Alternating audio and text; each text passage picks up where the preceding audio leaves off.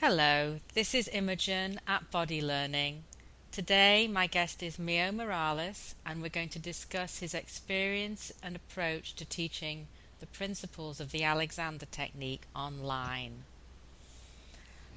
In 1972, at Tufts University, Mio Morales was introduced to F.M. Alexander's work by Dr. Frank Pierce Jones. That same year at Tufts, he also met Marjorie Barstow when she visited Dr. Jones' class while in Boston giving a workshop. After apprenticing with Marjorie Barstow for many years, Mio went on to assist her at her annual summer workshops in Lincoln, Nebraska. He was on staff at the Barstow Summer Institute for Alexander Studies at Doane College from 1999 to 2013. He has been a guest teacher at Alexander Technique training programs in the US and in Europe, as well as giving workshops in the US, Canada, Asia, and South America. In 2015, Mio was a continuous learning presenter at the 10th International Alexander Technique Congress in Limerick, Ireland. And that is where I first met him, as I was a student in one of his continuous learning classes. So Mio, hi, welcome to the show. Hi, Imogen. How are you? I'm good. I'm very pleased to have you here. So I'm really interested to talk to you today about your approach to teaching the Alexander Technique, and that you're not only teaching online, you're also teaching online in groups. But to start off, we'll start off with a nice, easy question. What is the Alexander Technique? What is your definition of the technique? Well, I think that what Alexander discovered was a way that anyone can use the power of their conscious mind. That's the part of their mind that they can actually control. Part of your mind that decides to do things, the part of your mind that can remember what you did yesterday, and also the part of your mind that can direct your attention to pay attention to whatever you choose to pay attention to. And Alexander, through years of experimentation with his own thinking and using his own body as a kind of laboratory, was able to find certain ways of using his conscious mind to assist the functioning of his total self. I mean, most of the things that happen, that go on in your body, are done not by your conscious thinking mind. We can only keep track of a certain number of things at a time, but there's this vast intelligence that is your body and mind working together. And Alexander basically learned how to harness the power of his conscious mind to assist in the functioning of his whole self. Okay, that sounds great.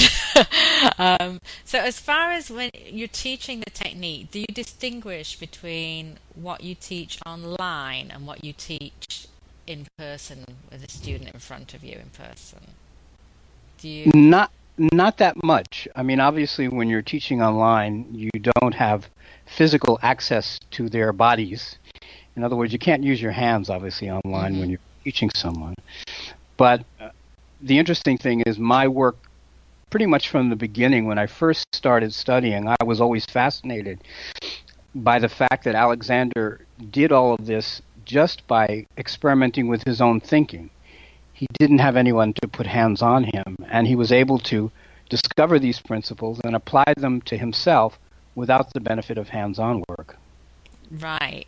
And I've been taking your online class for teachers, and I can kind of see that very clearly. So I've been taking your class for a few weeks. Very impressed with your approach in general and what you've been able to achieve through this online medium.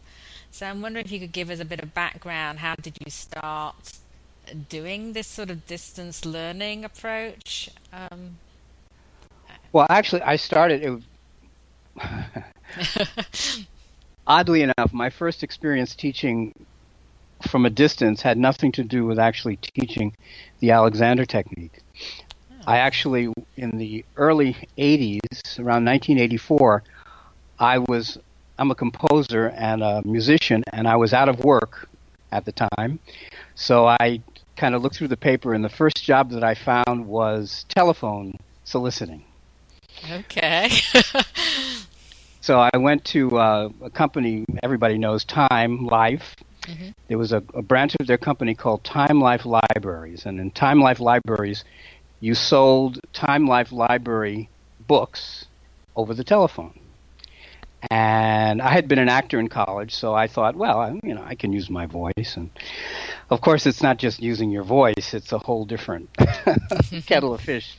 That's very challenging because most people are very resistant to hearing a pitch on the telephone. But anyway, what was interesting to me is I had been studying the Alexander technique maybe 7 or 8 years by then, and I was really interested in, because I wasn't at first making any sales, I decided, well, let's do a little experiment.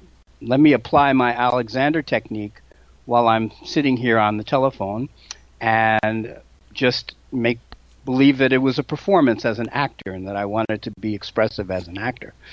And of course, the interesting thing was that I found that when I was paying attention to what I was doing with myself, my sales went through the roof. Mm.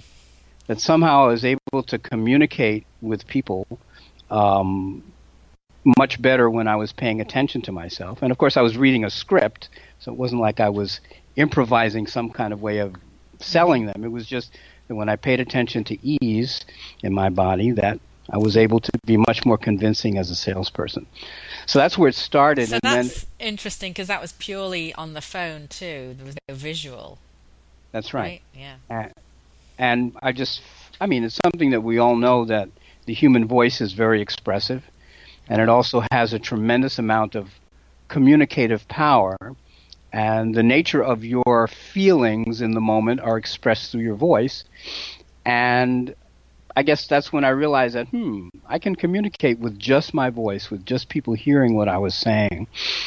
And then a few years later, I was teaching in Nebraska at one of Marge's workshops, and there were a couple of students who lived in Canada, and we got along really well, and they were interested in my teaching them. And since I couldn't go to Canada as easily as I could go on the telephone and speak to them, I said, well, why don't we try some telephone lessons? Hmm. And it was really interesting because I was able to actually convey Alexander's ideas over the telephone, not just the words, but the quality of my speaking.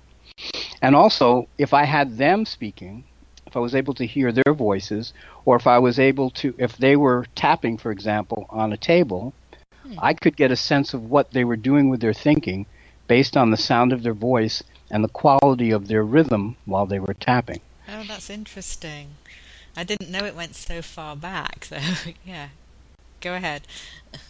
Yeah, so it was when Skype came along, it was a natural thing to think, wow, what happens if I can actually see a person? Can I actually get a sense of what they're doing with their use? Because that's really what you're doing, is that you're giving people suggestions about what they might do with their thinking, and then you have to be able to, in some way, as a teacher, assess the effect that those ideas are having on them in the moment. So I started doing some Skype lessons, and Skype lessons were, of course, even more interesting because when you can see somebody moving, of course, you get much more information about the quality of their thinking.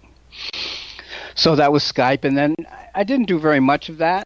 I mean, for a long time, I was a kind of sort of part-time Alexander teacher because I made my living as a composer and as a musician, and it was a way of making money that I really enjoyed. So I never really thought about Alexander as a source of income, but I loved it so much, and it was affecting me in such a positive way that I kept doing it through the years. And of course, I kept going out to Marge's workshops. And then after Marge passed away, I started working at the Barstow Institute every summer. So I was always doing some teaching, but mostly I was playing music. But about in 2013, I had a chance to go teach in Japan, and hadn't been teaching very much up to that point. I mean, in the years previous to that. And when I went to Japan, I just absolutely loved the experience of teaching again. And I made a lot of really good friends in Japan. And one of the students in particular, Akiko Kodate, was really interested in studying with me.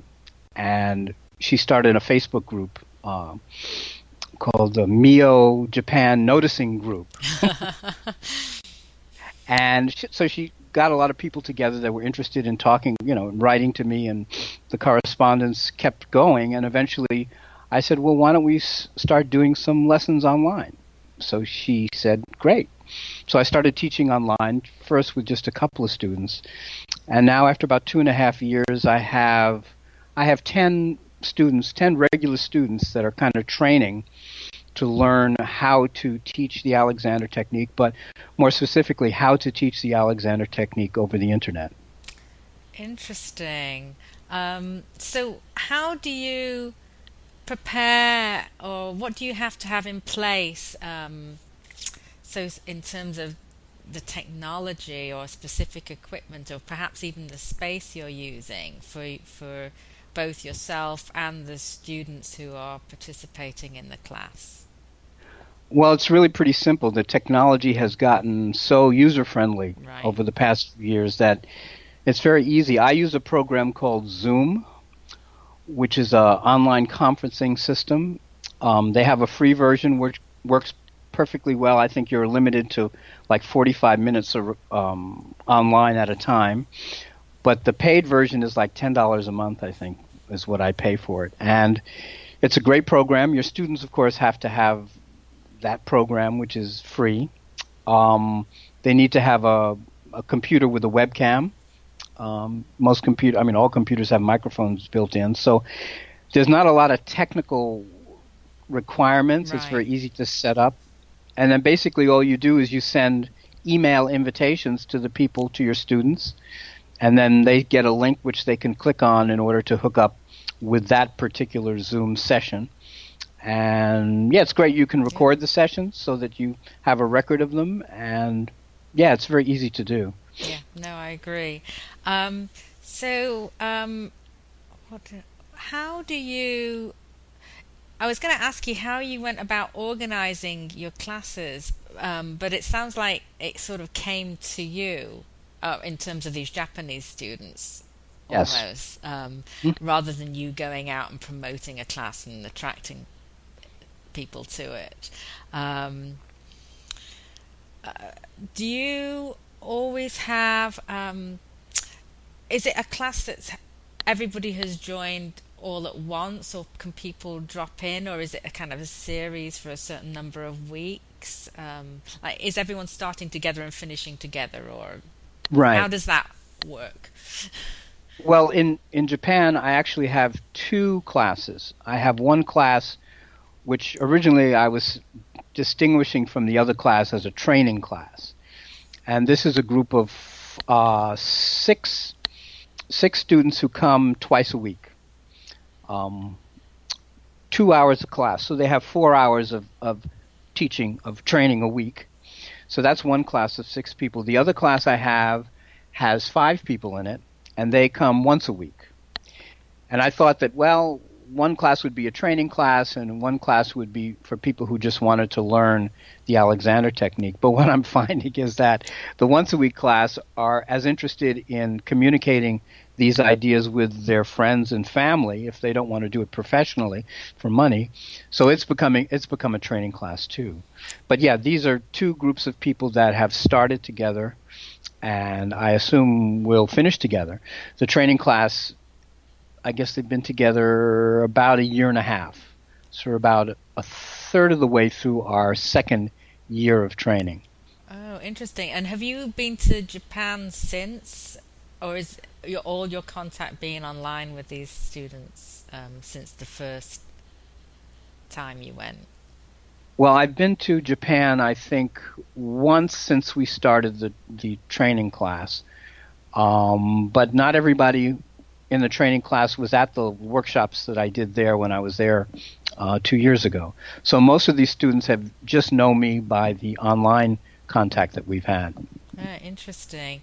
So I was going to ask, do your students typically have prior experience with Alexander Technique, or are they total beginners to the technique? Half and half. A couple of the students are actually certified teachers in the technique. And a couple of them were involved in other training programs for a period of time, up to as many as 8 years. And then the other, I think, half are brand new students, people who may have had a lesson or two, but not very much experience with Alexander, certainly not with Alexander technique as I've been teaching it. Right. And it does seem like your specific approach to teaching is sort of ideally suited to both group teaching and online work. So we haven't got long, but could you maybe tell us a little bit about your approach? How that works? Sure. I look at it as an experiment, in the sense that what Alexander did was he realized that he had a problem that he wanted to solve. He believed that he could solve it. So he decided that this is a problem I want to solve. Let me see if I can figure out a way to solve it. So he came up with some strategies, with some ideas, and then using the mirrors and using his powers of observation, he would have an idea, he would look and see what the effect of it was, and that was how he basically developed the Alexander technique. So it was an experimental process, and the more he experimented, the more he improved, and also the more he was able to find things that worked better and better in terms of helping him get rid of his problem, which of course was the discomfort and disability that he had in the use of his voice. And so from my perspective, the most important thing to do is to teach your students how to experiment with themselves and how to get objective information about the results of those experiments so that they can improve. Right. And it works very well, I can say from experience. So I was going to ask, or actually I was going to share that I know that you set homework for your students because you set us homework. But can you tell me, or can you tell us about that and why you do that? Yeah, well, because you don't have the opportunity to really give information via your hands, the contact, the kinesthetic information that's so much a part of most Alexander teaching. There has to be a way for people to, well, basically you have to learn how to experiment with your own thinking and notice and become more and more sensitive to the effect that your thinking has on you. Okay, so what I do is I've created a series of very simple activities, which you know very well. Mm-hmm. One of them is called the cycle. Mm-hmm. And basically what you do is, in a very simple set of conditions, you use what I guess I should say it this way. To anybody listening, if you're sitting, wherever you're sitting, listening to this podcast, you can notice that your body is a combination of places where you feel tension and places where you feel a little bit easier, a little less tension. Okay, so if you bring your attention to where you feel tension in your body right now, you have a certain experience.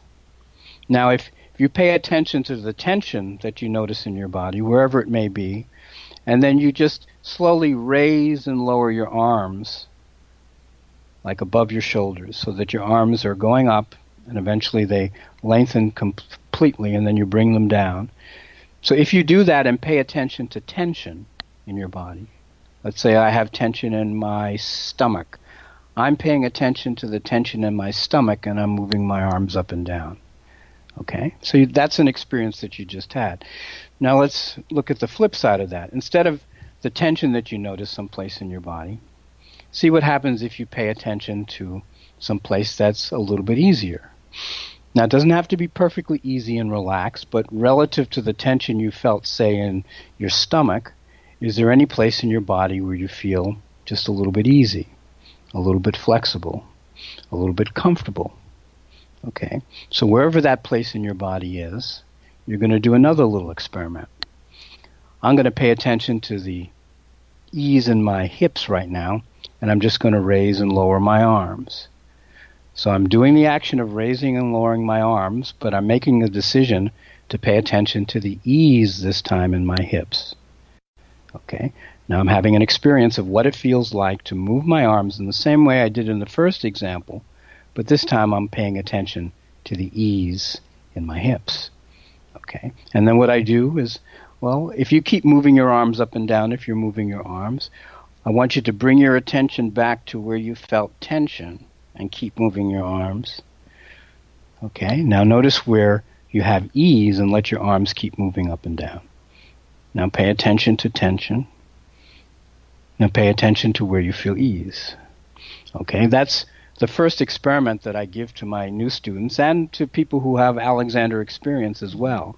And I think what they find out is that there's a big difference in the quality of the movement when they pay attention to where they feel ease as opposed to tension. So I have a series of experiments that are based on that idea. Of course, they get much more involved and more sophisticated, but it's all about paying attention to certain areas of your body or using different kinds of thinking and then seeing how it affects your use. And I give that as homework. It's very important for my online teaching for my students to, on a consistent basis, do the homework. They have to do the homework once in the morning and once later in the day. Now, the homework itself only takes 5 minutes. It's not like you're sitting for hours experimenting. The thing that amazed me about my teaching in Japan was that, because I didn't know whether this was going to work, essentially. I mean, I knew it worked in person, but I had no idea. I mean, I wasn't absolutely sure that it would work over a long period of time with people continue to improve, and that's exactly what happened. I mean, every time my students came back to class, there was a marked change in the quality of the use of their whole body, even from just doing these very simple experiments. It's very interesting and quite powerful, actually, from my own experience.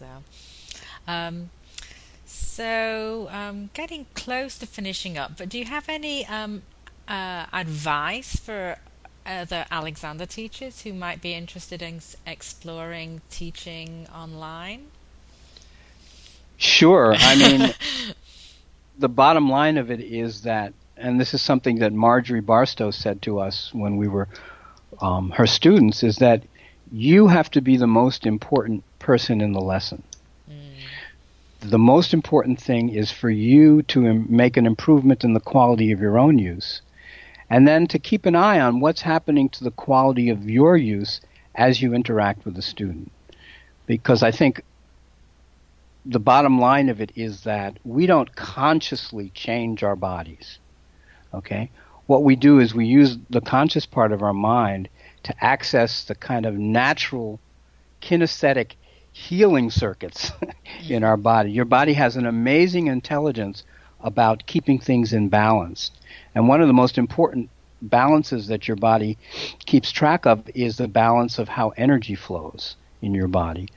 And when you use excess tension, you disrupt that flow. You make your body more inefficient.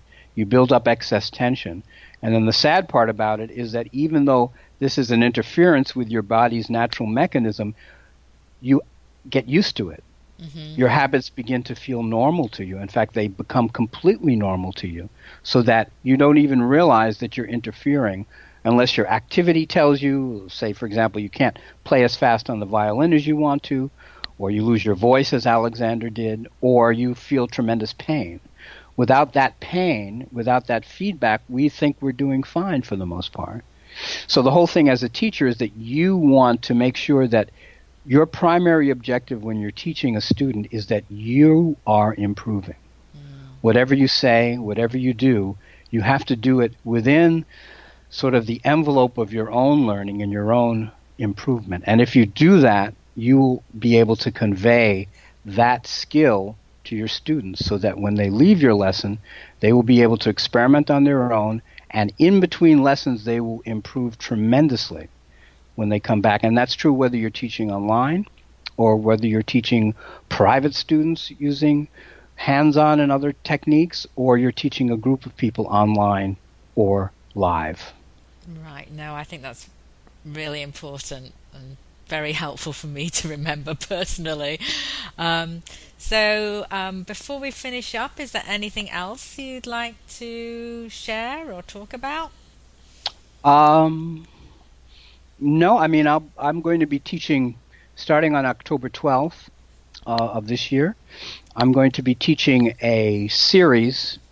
It's actually I call the work that I do the power of ease, Hmm. because ease is so much an important part of how I teach.